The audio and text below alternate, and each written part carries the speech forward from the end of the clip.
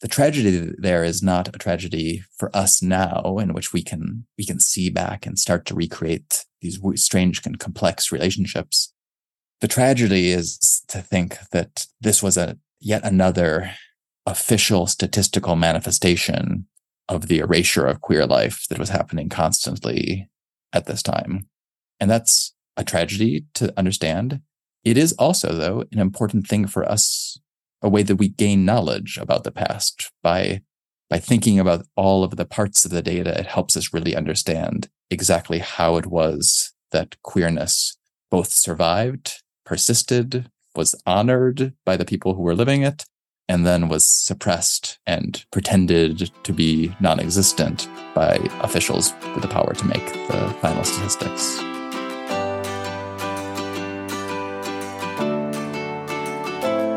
Welcome to Deep Dive with me, Sean C. Fettig.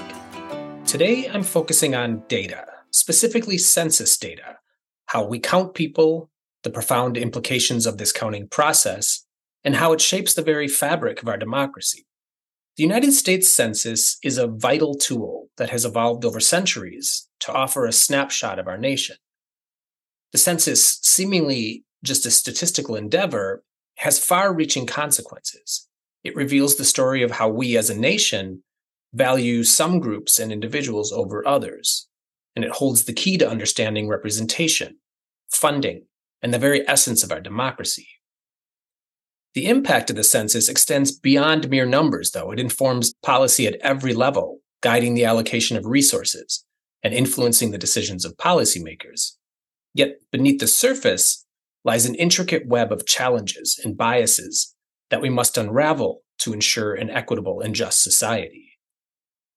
The goal today is to not only uncover these complexities, but also shed light on how we can improve our methods of collecting and utilizing census data. We, Americans, aspire to harness the potential of this invaluable tool to bolster democratic ideals and create a more inclusive and representative society. It's in fact the very reason we have a census. My guest today is an esteemed scholar in the field, Dr. Dan Bouk. Dr. Bouk is an associate professor in and chair of the Department of History at Colgate University. With a deep-rooted passion for history and expertise in the quantitative analysis of historical data, Dr. Bouk has made significant contributions to the understanding of how we count and interpret populations, and bridges the gap between history, data science, and policy, offering invaluable insights into the steps necessary to attaining a more equitable, just, and representative future. His most recent book, Democracy's Data: The Hidden Stories in the U.S. Census and How to Read Them, anchors much of our discussion today. The conversation we have illuminates the intricacies of census taking and sheds light on its historical significance and the way it has and continues to influence the lives of individuals and communities in America, as well as our very democracy. If you like this episode or any episode, please give it a like on your favorite podcast platform and or subscribe to the podcast on YouTube. And as always, if you have any thoughts, questions, or comments, please feel free to email me at deepdivewithsean@gmail.com. Let's do a deep dive.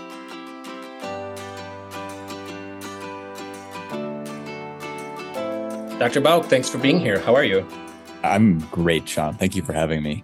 Absolutely. So the catalyst for this conversation and why I'm excited to have you here is your book, Democracy's Data: The Hidden Stories in the U.S. Census and How to Read Them, which is a deep dive into the 1940 census and what we can glean, not just from the data, but how that data was collected and how it reflects America and our policies. And before we jump in, I do want to say that this book is really remarkable. And this isn't just a platitude. I think this book is a great drama in a way, a really readable peek into history and U.S. attitudes and policy, and also a digestible education on data and why it matters. So I'm excited to have you here.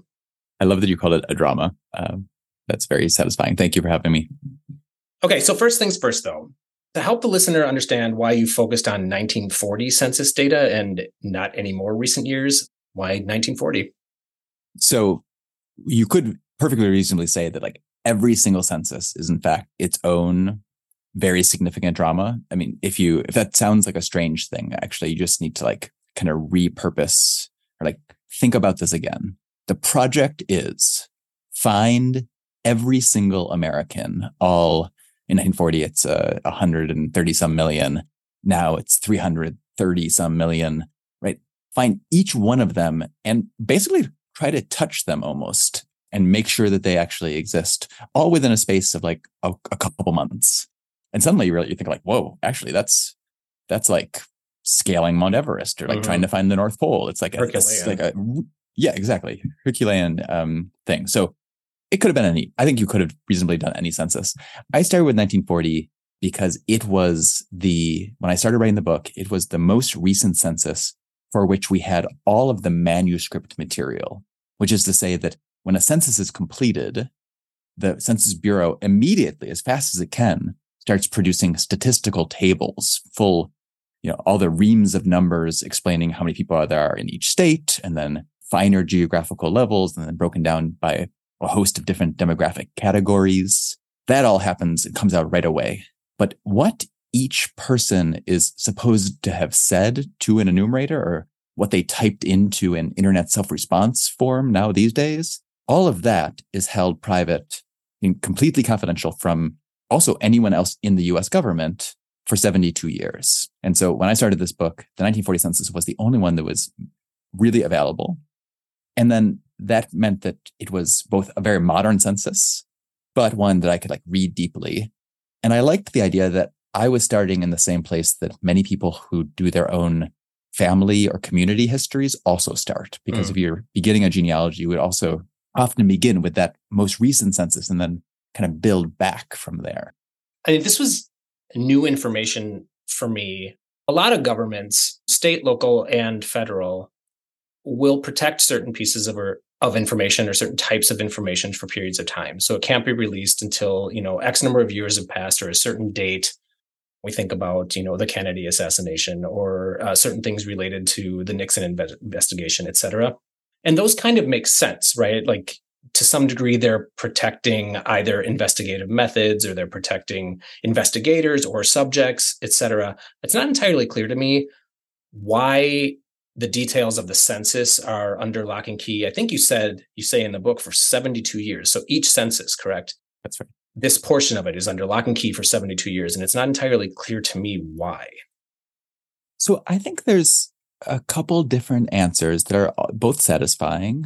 Partly, you're right to have that instinct that it's not immediately obvious or necessary. So throughout much of the early history of the U.S. Census, that there was very little confidentiality in the making of the count. In fact, U.S. Marshals, so like back then it would be like essentially the law enforcement would be in charge, and they would commission other folks to make these counts, and then they would be posted prominently in public areas so that people could check to make sure that the count had happened properly.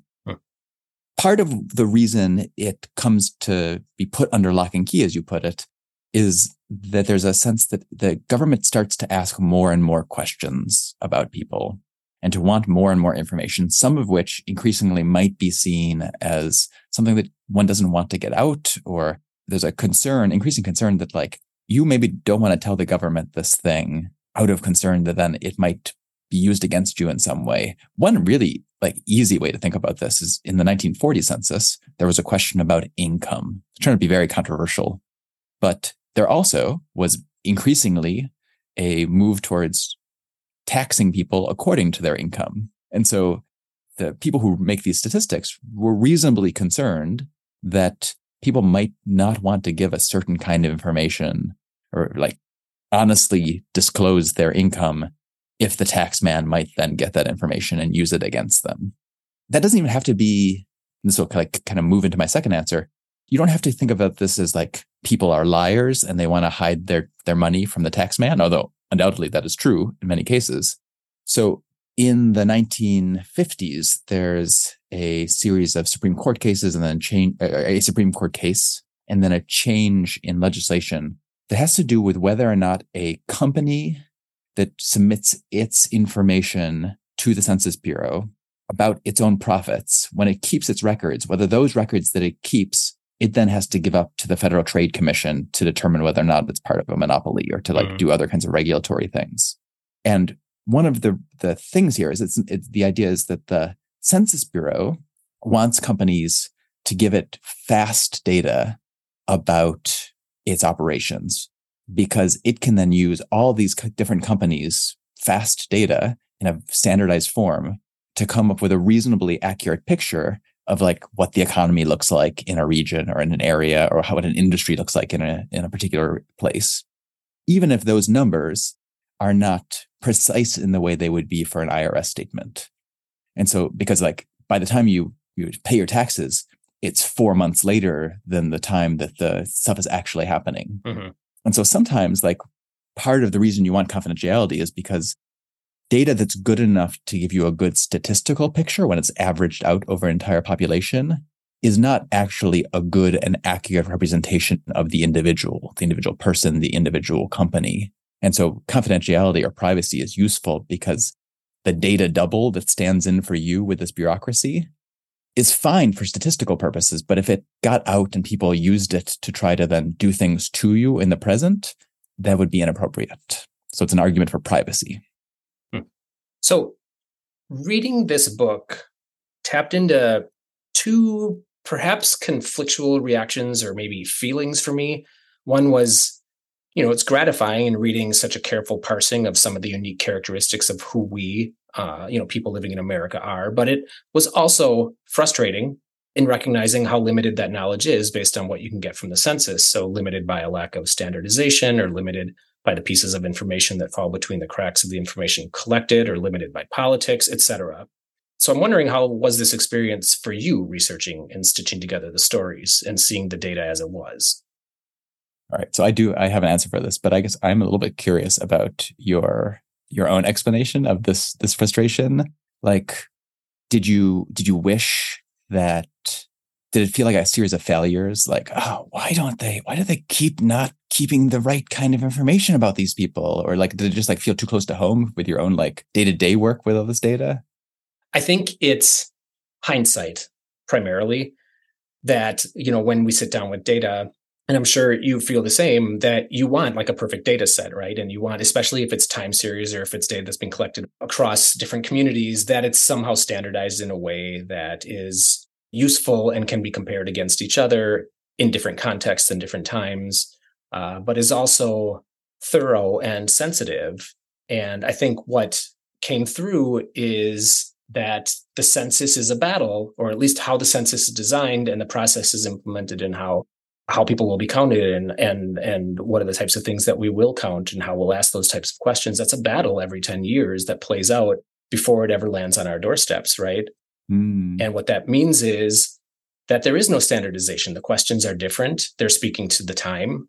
And in every instance, from decade to decade, there's deterioration if the question changes. It might be asking essentially the same thing, but because we've changed a little bit how we talk about gender, right? We can't compare the answer to gender today to how people might have answered it 100 years ago. And that's just frustrating, right? Yeah, no, now that you put it like that, I totally see what you mean. And so I think my primary emotion throughout actually a lot of the book, maybe a surprising amount of the book, is delight. Like just that this stuff exists at all.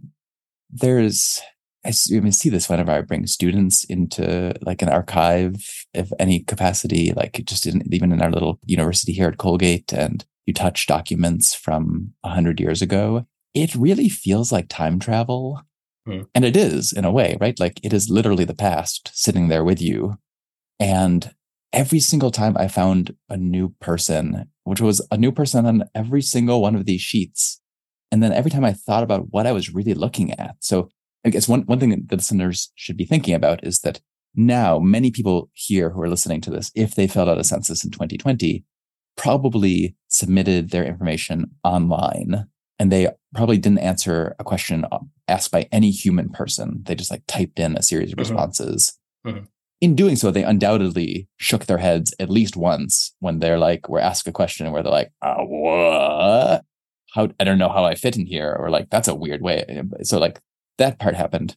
But back in 1940, every single one of these interactions would have been between two people, or like almost every single one, where there was a numerator who knocked on a door and who is asking a question, getting a response, and then writing down the answer. So when any of us are looking at these sheets, we're seeing a mediated response in which this enumerator has heard something, is making judgments, and then is writing down these things. So it's like, it is such a fascinating document that here I'm seeing from almost 100 years ago, a conversation that has been perfectly recreated, but then like run through this weird machine that breaks it up into all of these cells, like on an Excel sheet, and answers only in little pieces that are each one a little bit suggestive and yet leave just enough ambiguity that you start to imagine and like wonder what else is happening. So I cannot look at census sheets for more than 5 minutes before I start speculating wildly. And so a great deal of the book is trying to like hold back that instinct. And yet it's also like, that's just part of what's so delightful about it, is the sense that like, these are real people. They are super complicated, so complicated that they don't really fit inside these simple cells that we've constructed for them. And I get this joy of getting to like see how they were stuck in there for this moment, recognizing it might have been kind of, pretty miserable for them at the time, but at least something about them was preserved. And now we get to like sit with them and try to think like, what was the bigger person, the like fuller person that is represented by these few marks? I think this is kind of fascinating because to some degree, I think this might be highlighting just a difference in how we look at data. And by we, I mean you and I, and how we interpret the right turns in the data, right? So what I was mentioning to you as being frustrating was essentially what flew off the page to me, and not necessarily in the book, but in what you were talking about related to the census, was just all of the weaknesses or all of the breaks in the data story along the way that for me, I guess in the aggregate look like just cumulative chaos, right? Mm-hmm, mm-hmm. And what you're saying is that these to you appear to be, and you can correct me if I'm mischaracterizing, opportunities to imagine what was in those breaks or what could have existed there, or how the breaks, the ways that they were bridged, are somehow telling maybe a coherent story, and then what's in that gray area. Yeah, I mean, that's a wonderful way of putting it. Like the in the breaks, is the chance for story. In the breaks is the possibility for us to speculate. But in the breaks also is just a way of acknowledging the way life really feels to us most of the time, which is that we don't fit well in standardized categories, even when they're really finely parsed. And so I suppose a lot of this is getting down to my own ambivalence about standardization, where I don't know any other way to run a mass society, or how to make a more fair society, or how to make a place we can all live in together, than to have statistics. So I'm for statistics. And at the same time, I really deeply recognize how much gets lost and how difficult it is to actually turn a person into them. This is in a way why I end up being such kind of a radical adherent to principles of privacy, because I think the only way to square that circle for myself is to say, we need to allow people to be manhandled in a way to turn them into useful statistics. But then we should keep those people, as far away from those representations of themselves as possible, because they're not accurate representations. I think now that we've kind of called this out, the different lens through which we kind of interpret this, now I can see how the framing of my next question is absolutely through my lens. So bear with me. One of the characteristics and perhaps weaknesses, I think, of the census data, so there it is, perhaps weaknesses, you maybe don't see it that way, of the census data that comes through in the book to me, is how stories and experiences and conceptualizations, which in end represent the actual lives and histories of real people, is embedded in the processes of census taking. So the data collected, how it's collected, who's doing the collecting, how it's analyzed, all of these things that you've kind of mentioned already. And then also the absence of each of these. So what's not collected, et cetera. So what are some of the processes that generate the census numbers, or at least through the time periods that you were interested in, that have and maybe still do inform the stories the census tells us, and what other processes, if you've given this any thought, if implemented, could tell a slightly different story based on the same numbers? Mm-hmm. Yeah. So one way to answer that is to say that I think actually any data set, particularly like any large data set, we can understand it as having four broad phases. And when we normally think about like, oh, how is data made? We think of two of them. So we like are pretty comfortable talking about like, well, probably at some point there was somebody who designed a set of questions or like decided what the categories would be or, marked out some rows and columns. And then having decided like, all right, we're going to count the number of apples and oranges. We figure like, all right, so then what the data looks like is when we have a number of apples and a number of oranges in a spreadsheet or printed on a table. In between though, is like, and this is where like the other stuff that I'm really interested in comes. I think of those moments, the moments we think of most are the places where like there's the most order and the most centralized control. So for the census in 1940, that moment of centralized control meant that a whole bunch of people were drawn together to the Commerce Department, which is the part of the U.S. government that runs the census.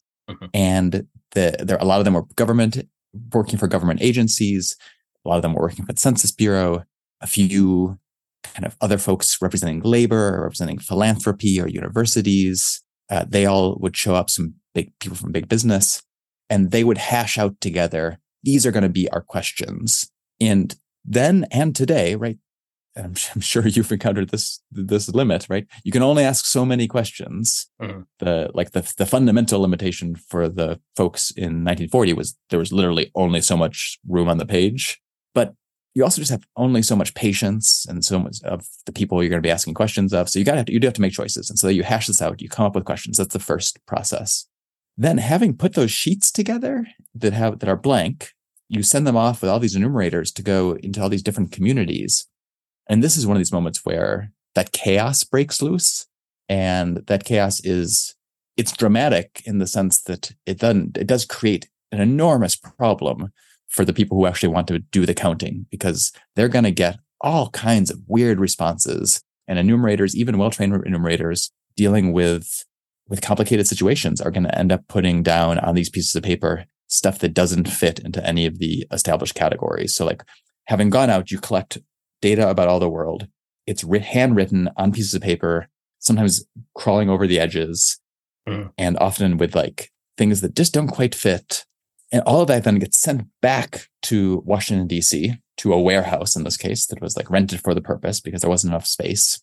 And then eventually they were able to like build a new building. They take all this material, and this is the third phase, and this is the phase where like that ultimately leads to the printing of statistics.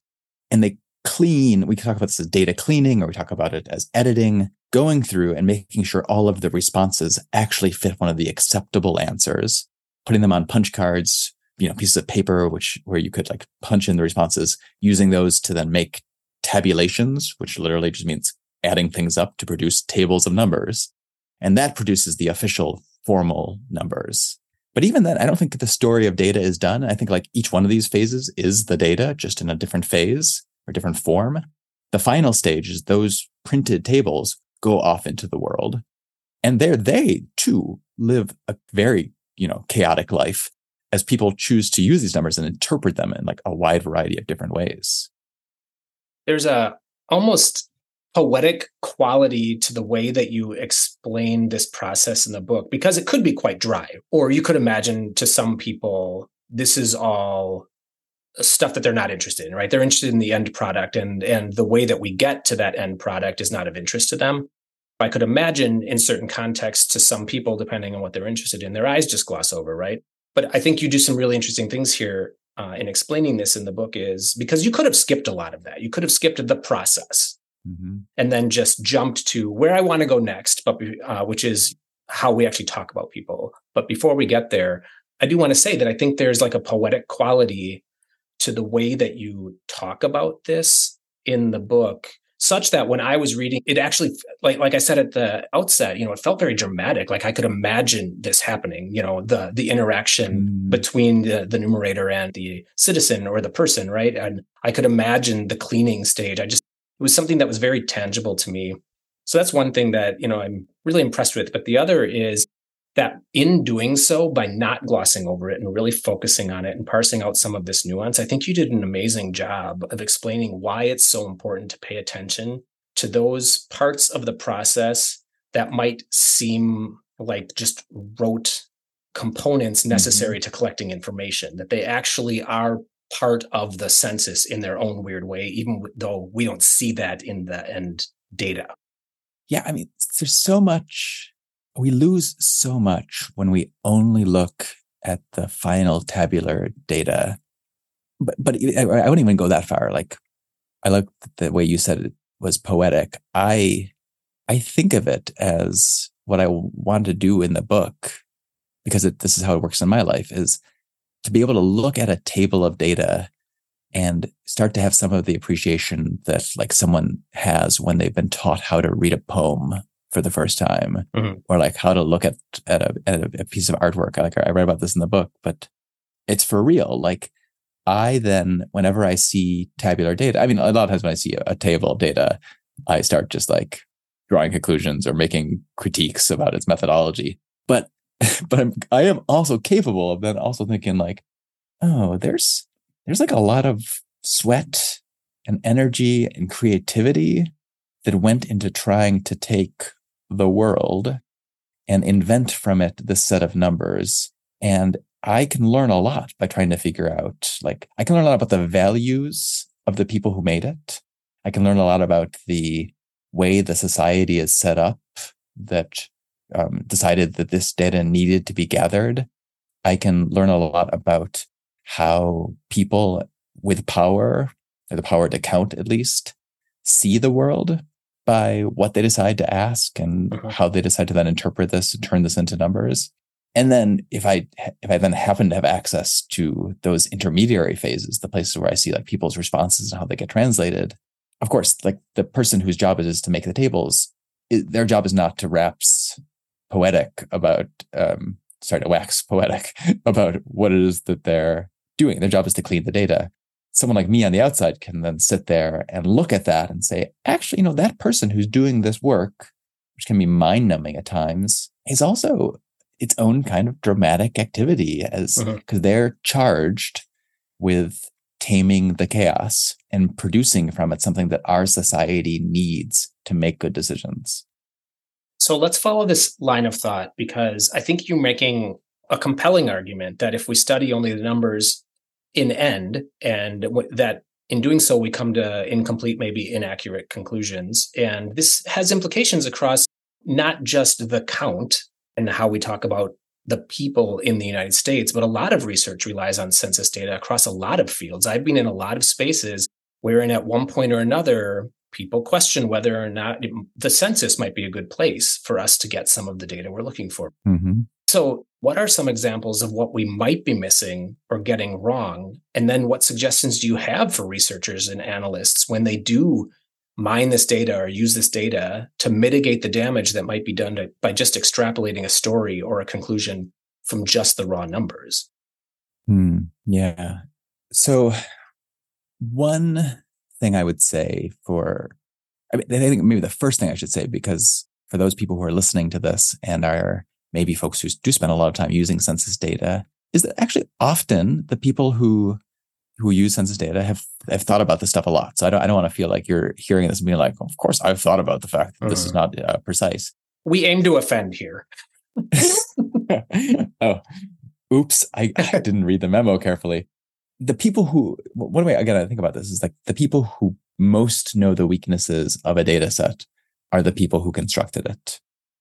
So this is not the census, but I think about this in my last book, which is about life insurance companies. Also interesting, believe it or not, you take something that's seemingly dry and you make it interesting. I have read it. Wow. All right. I appreciate that. There's one of the things that happens in that book is I'm looking at how private modes of thinking about insurance are then used as a means of trying to construct the US Social Security system. And there, early on, Congress is holding hearings trying to determine how to set up the system. And they are starting to think about this as having an actuarial basis, which is to say that theoretically there would be this pot of money that's being drawn from people's wages, stored somewhere and invested to gather interest and used to then pay those people some years down the line. That's how it happens in an insurance company. You pay premiums, it gathers interest over many, many years, hopefully decades and decades. Mm-hmm. And then when you die, that money goes to your beneficiaries, or when you retire, it goes to you as an annuity.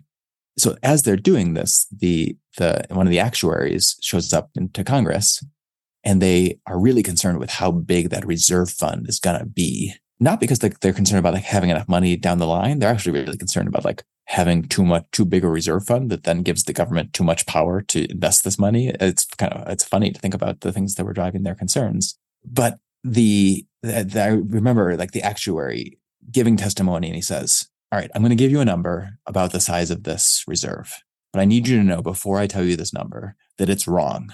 You, Congress, can change it instantly and you probably are. In 10 minutes, you're going to pass a law which is going to change some procedure about how this is paid or can be a beneficiary. And suddenly this number is going to go out the window. But you insist on me giving you a number, so I'm going to give you a number, but don't take it seriously. Having done this, he gives them the number, and it's printed on the front on all these newspapers the next day as this is the size of the reserve.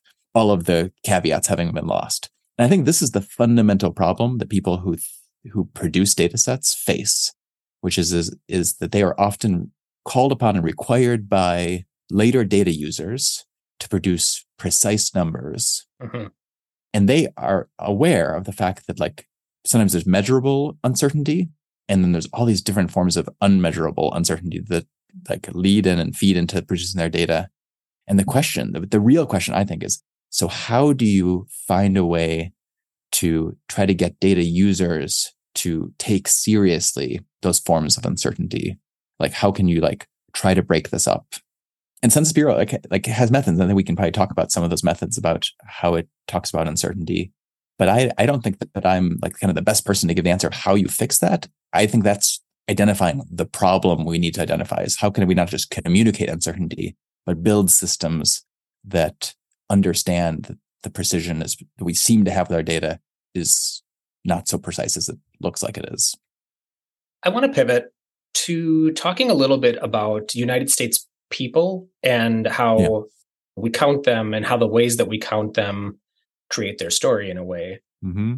So let me start here. You, in the book, use the phrase statistical margins of society. And I'm not sure why this felt so profound to me, but it really was.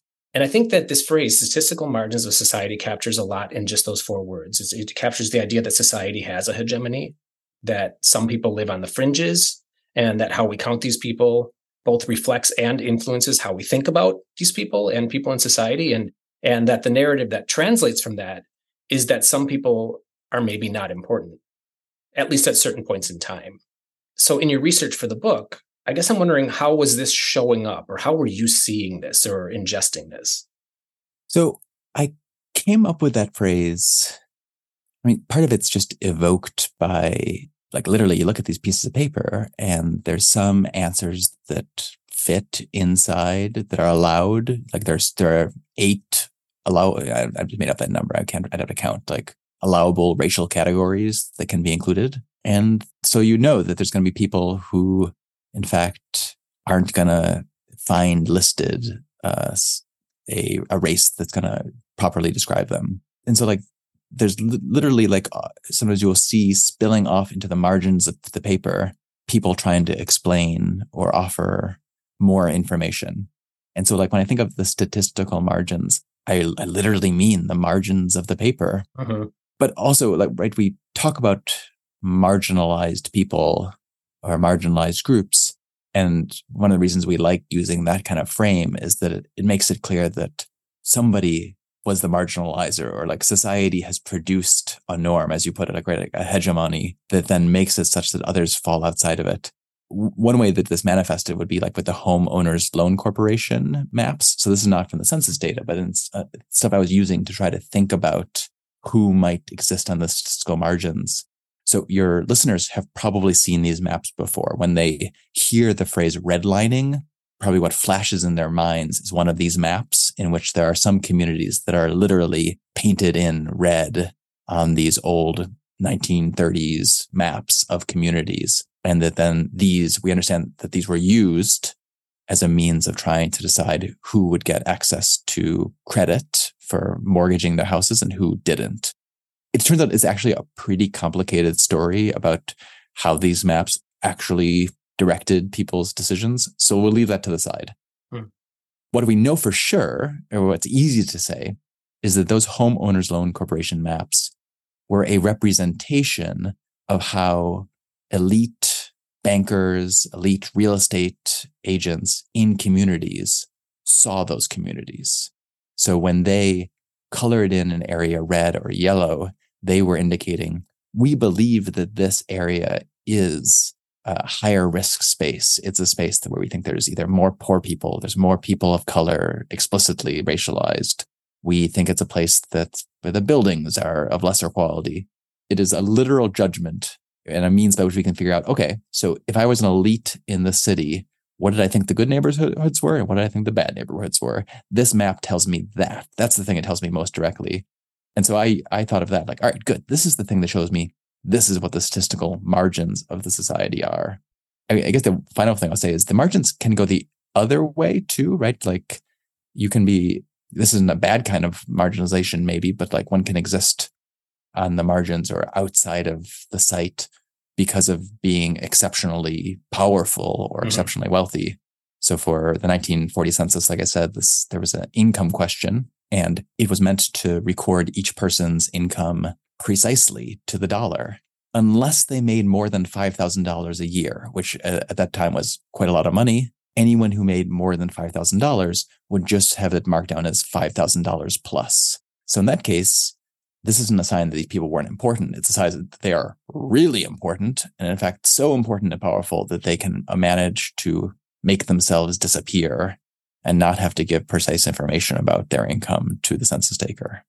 So one of the things that I think that in discussing marginalization that we as a society struggle with, and that I struggle with, is threading the needle in that conversation in such a way as to determine what is marginalization by harmful intent and what is marginalization as a byproduct of something benign ignorance, or just a benign byproduct of a behavior that was in no way considering marginalization.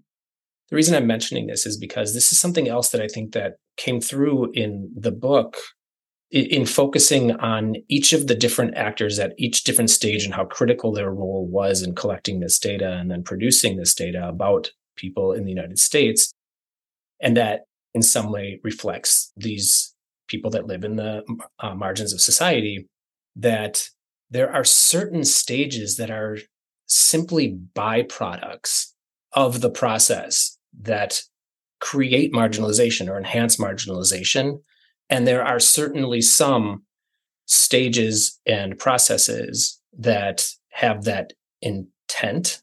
And just how complicated it is to have a true conversation about marginalization without considering these two potential, influencers. And I'm wondering if you have thoughts about that. So I'm led maybe again back to that, the way we've been talking about our kind of different ways of conceiving of the holes in the data, I guess, as we talk about that distinction in terms of like how and why someone is marginalized, or how and why a system produces marginalization.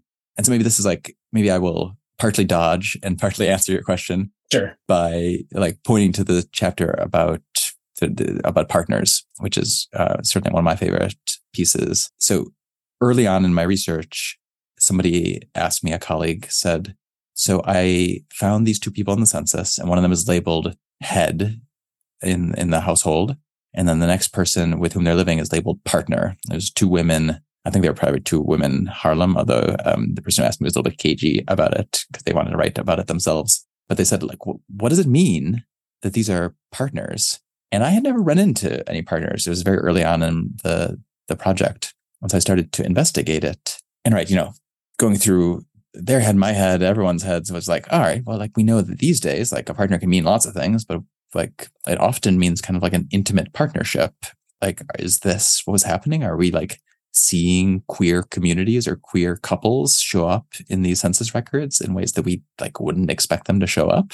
Mm-hmm. Well, I mean, yes, the answer is yes. But partly the answer is yes. And this is where I think I am still getting to this question you're asking, is because like we have to take queer history or looking at kind of queerness and use a very expansive definition of what it means to be queer, as explicitly not just looking at for gay or lesbian couples, but really looking for people who exist outside of what the straight norms are, who form households that don't fit what the straight norm is intended to be, a man and a woman with children together living in a nuclear family. Anything that's outside of that suddenly counts as being essentially a queer relationship.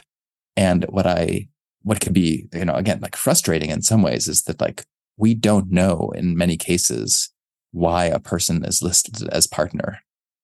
There are like some, again, fascinating characters full of mysteries here. My favorite two are two women living together in Greenwich Village in Manhattan named Lee Lustgarten and Tessie Finger. Mm-hmm. And Tessie Finger was, of course, a stenographer, like the perfect name for the perfect character, right?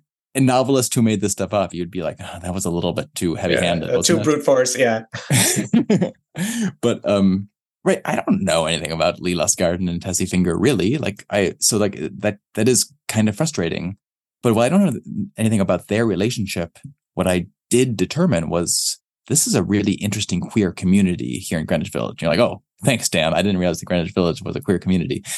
Well, this can be expanded to other places too. Like you start to find partners showing up in the manuscript census in lots of different places. And part of what you figure from this is like, all right, it's showing me not just a place in which people could have gay relationships, but it's also showing us a place where all kinds of other different family formations could exist and often did exist and could be counted, because my kind of sense is that probably an enumerator in a queer community wandering around pretty soon is disabused, or pretty quickly is disabused of the idea that they're going to find a bunch of readily countable nuclear families in the traditional straight sense. Mm-hmm. And thus having their eyes opened need other ways to figure out how to make people count. And so they use this partner category to do this. And so it produces a lot of holes. It shows us people who are literally marginalized. Like the marginalization is not just these people get counted, all these folks living in what we're going to call a queer community broadly,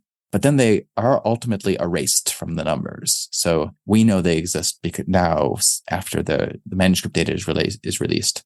But at the moment of the counting, because the Census Bureau didn't see queerness or queer couples as a viable counting option, all of those people who had been labeled partners were edited, revised, punched on paper cards as lodgers and showed up ultimately at the time only as categories under lodgers. So the tragedy there is not a tragedy for us now, in which we can see back and start to recreate these strange and complex relationships. The tragedy is to think that this was yet another official statistical manifestation of the erasure of queer life that was happening constantly at this time. And that's a tragedy to understand. It is also, though, an important thing for us, a way that we gain knowledge about the past. By thinking about all of the parts of the data, it helps us really understand exactly how it was that queerness both survived, persisted, was honored by the people who were living it, and then was suppressed and pretended to be non-existent by officials with the power to make the final statistics. Well, I'm glad you brought us here, because this is a good segue. I don't think this was the intent. This wasn't, the main theme of your book, but I noticed in reading it as a queer person, I'm always interested in uncovering queer history. And I think that what you did, in a way, highlights how difficult it can be for marginalized communities to document their histories and stories. because of the ways that, we as society choose to count and acknowledge and memorialize non-dominant communities. I think you just outlined very eloquently, and you do so in the book, by way of example, the use of the word partner on the census. But I know as a queer person, I'm really hungry for understanding how the community has evolved, how the community has shown up in history, and how that might inform the community now. And I don't think I'm alone in having that kind of hunger or that interest. Do you think this means that for some of us, queer folks and folks of color, immigrants, women, have just maybe lost critical parts of our stories to history? Oh, yes. I mean, yeah. I mean, I don't want to laugh like it's funny. This is like the laughter of great tragedy. Like, yes, no. The answer is yes. Queer folks, people of color, immigrants, any group that has been pushed to the margins, huge amounts have been lost. I mean, that can still be part of the story, right? Like often, then one of the things we do is we try to explain that story of marginalization, because then that's part of a means of thinking about all that those who came before us endured, and the way in which, like, to be queer today, we get to trod on paths that were opened up for us by the hard work of the queer people who came before us. At the same time, there are also methods we can use to try to help fill in some of those gaps. Saidiya Hartman, scholar of African American history and literature, talks about this, and she uses the phrase critical fabulation. And this is a kind of method I felt I was sometimes using as well, which is to say that faced with records that have erased people systematically, we're left only to use our imaginations as an act of retrieval and a means of trying when impossible. You work as hard as you can, and then we always in history run up to a place where we run out of facts, and then the question is, like, do we just simply give up, or is it reasonable? And I think the answer many of us have is yes, it is reasonable to start speculating, precisely when we're dealing with communities when so much work has been done to erase them or to make it not visible, to have lost this history. We tried to do works of repair to, like, find a way towards those stories. So it strikes me that we have come all this way, and we haven't mentioned one of the words in your book's title, and that word is democracy. So let's fix that. I think a central tenet of your book is that our American democracy is only as good as the data. But I'm wondering if you could maybe put some flesh on that bone. So how is our democracy informed by census data? And could we make it better if we did things differently in how we implement and conduct the census? The census exists because the United States Constitution built its theory of representation on population. So it said that one branch of government, the House of Representatives, and then the means of electing the president, the Electoral College, would be apportioned, would decide how much power each state had according to its size. And so because the Constitution had that in it, this whole operation had to exist, and we had to start counting people. So that's why it seems reasonable to call this democracy's data. Like, the entire democratic system of allocating power in this particular federal society is dependent on getting a count. Ideally, that's an accurate count, but at the very least, it has to be a count that everyone's willing to agree on and use. And then throughout most of the history of the United States, Congress would get from the Census Bureau, or from the Census Bureau didn't exist for most of this time, so would get from the Secretary of State, or whoever was in charge of this, a count of the number of people living in each state. And then their job was to figure out, what do we do with this? And for most of the time, they would pass a new law, and that new law would say, when the next Congress starts, this is how many seats there will be in the House of Representatives. And they usually increased it. And then this is how many seats each state will get. And there would be a list. And that apportionment amongst each of the states was meant to be proportional. Turns out the math of breaking that down is complicated. There's a number of different ways to do this to make it proportional, because you always end up with fractional pieces. They go through a bunch of different techniques. That's not quite so important. One of the things that surprised me in doing this research was I realized after a little while that after 1910, from 1920 on, the size of the House has been constant at 435 seats. And this maybe isn't surprising, really, when you just put it like that.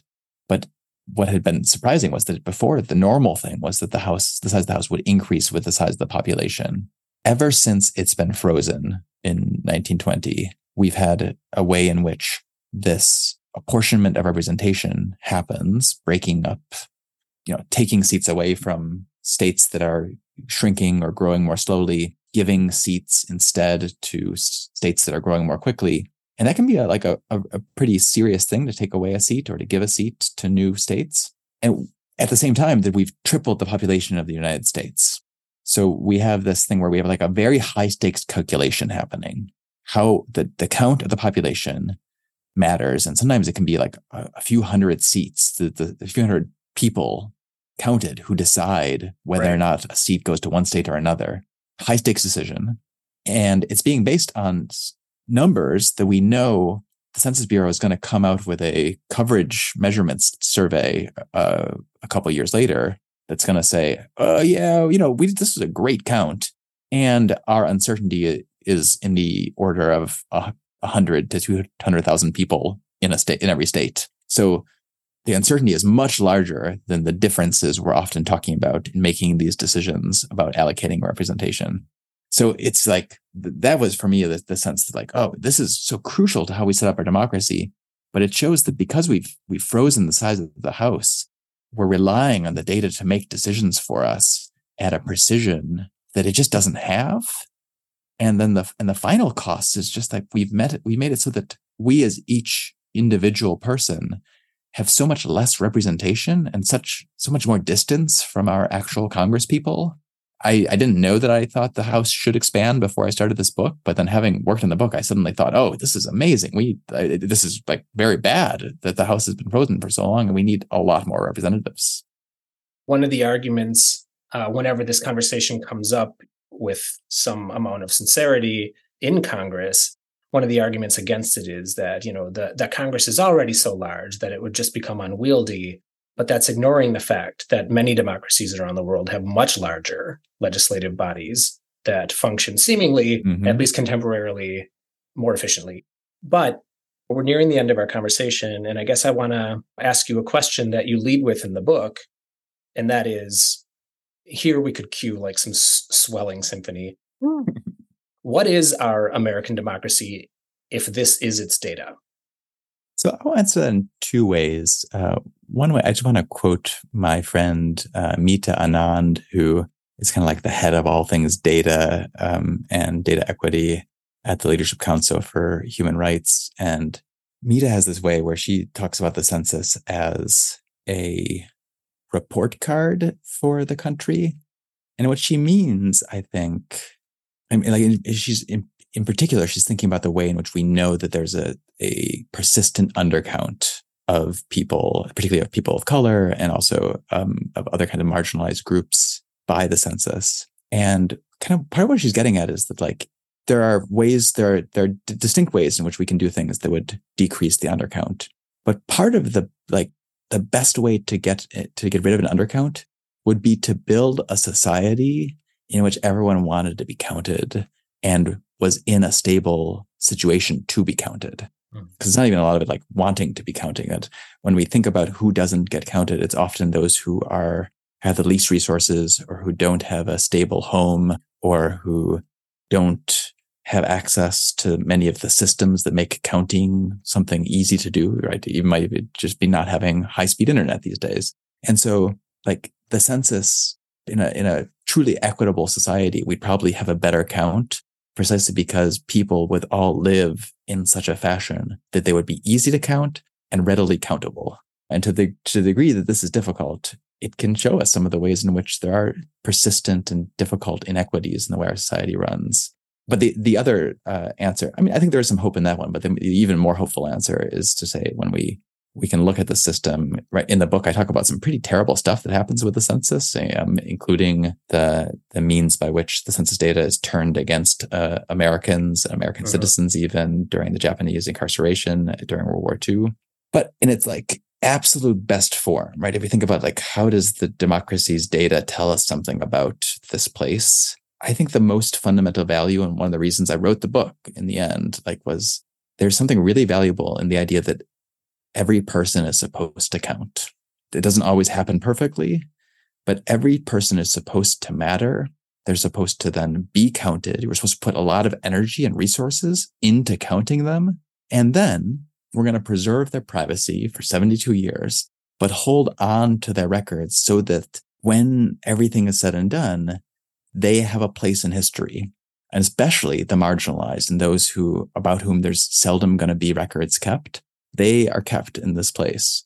So there's reasons to look at the data, the census, and say like, oh, America has a long way to go. And that's right. Mm-hmm. There's also reasons to look at it and say like, there are some fundamentally powerful values that are instantiated in there being a census. And that's pretty cool. All right. Final question. Are you ready for it? I'm ready. What's something interesting you've been reading, watching, listening to, or doing lately?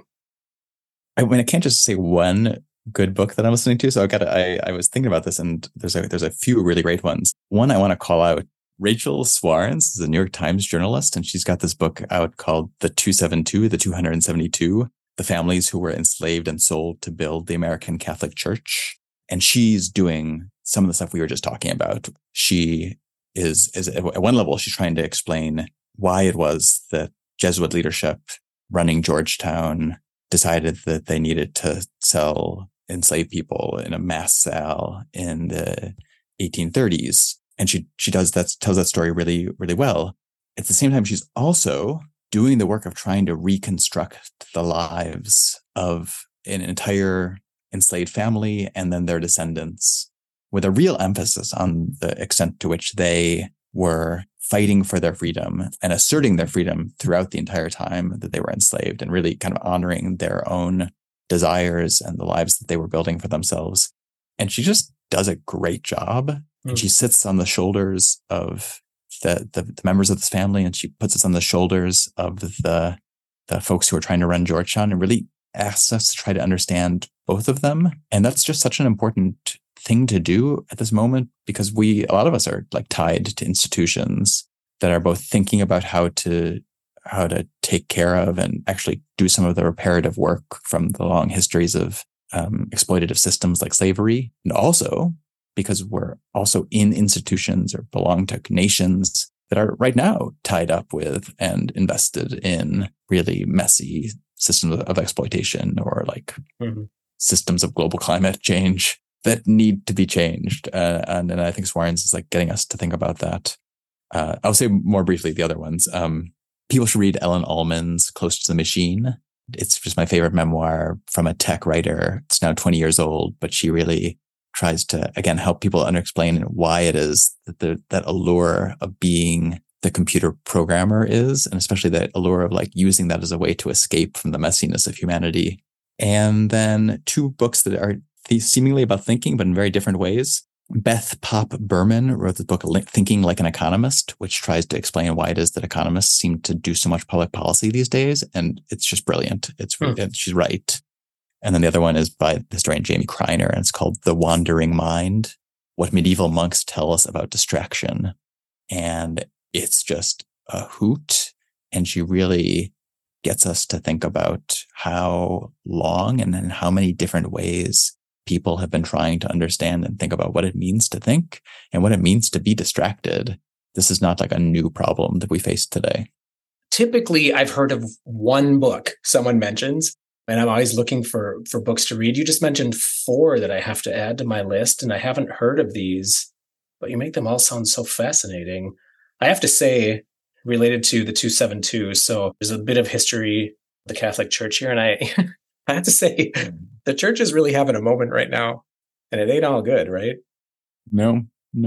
Swarns is interesting. I mean, again, just like I said, it's such a brilliant book that she constructs, because part of what she's doing then in the book, though, is also later on explaining how and why for formerly enslaved people, it was really important to be able to hold on to their Catholic faith, and how they dissociated that from the reality of the means by which the power structure had enslaved them. So, I mean, as you probably picked up from, and listeners will have picked up from this, like, I'm all about my ambiguities. And she just does it really well. Dr. Bouk, it's truly been a pleasure. Thanks for taking the time to stop by. This was wonderful. Thanks for having me.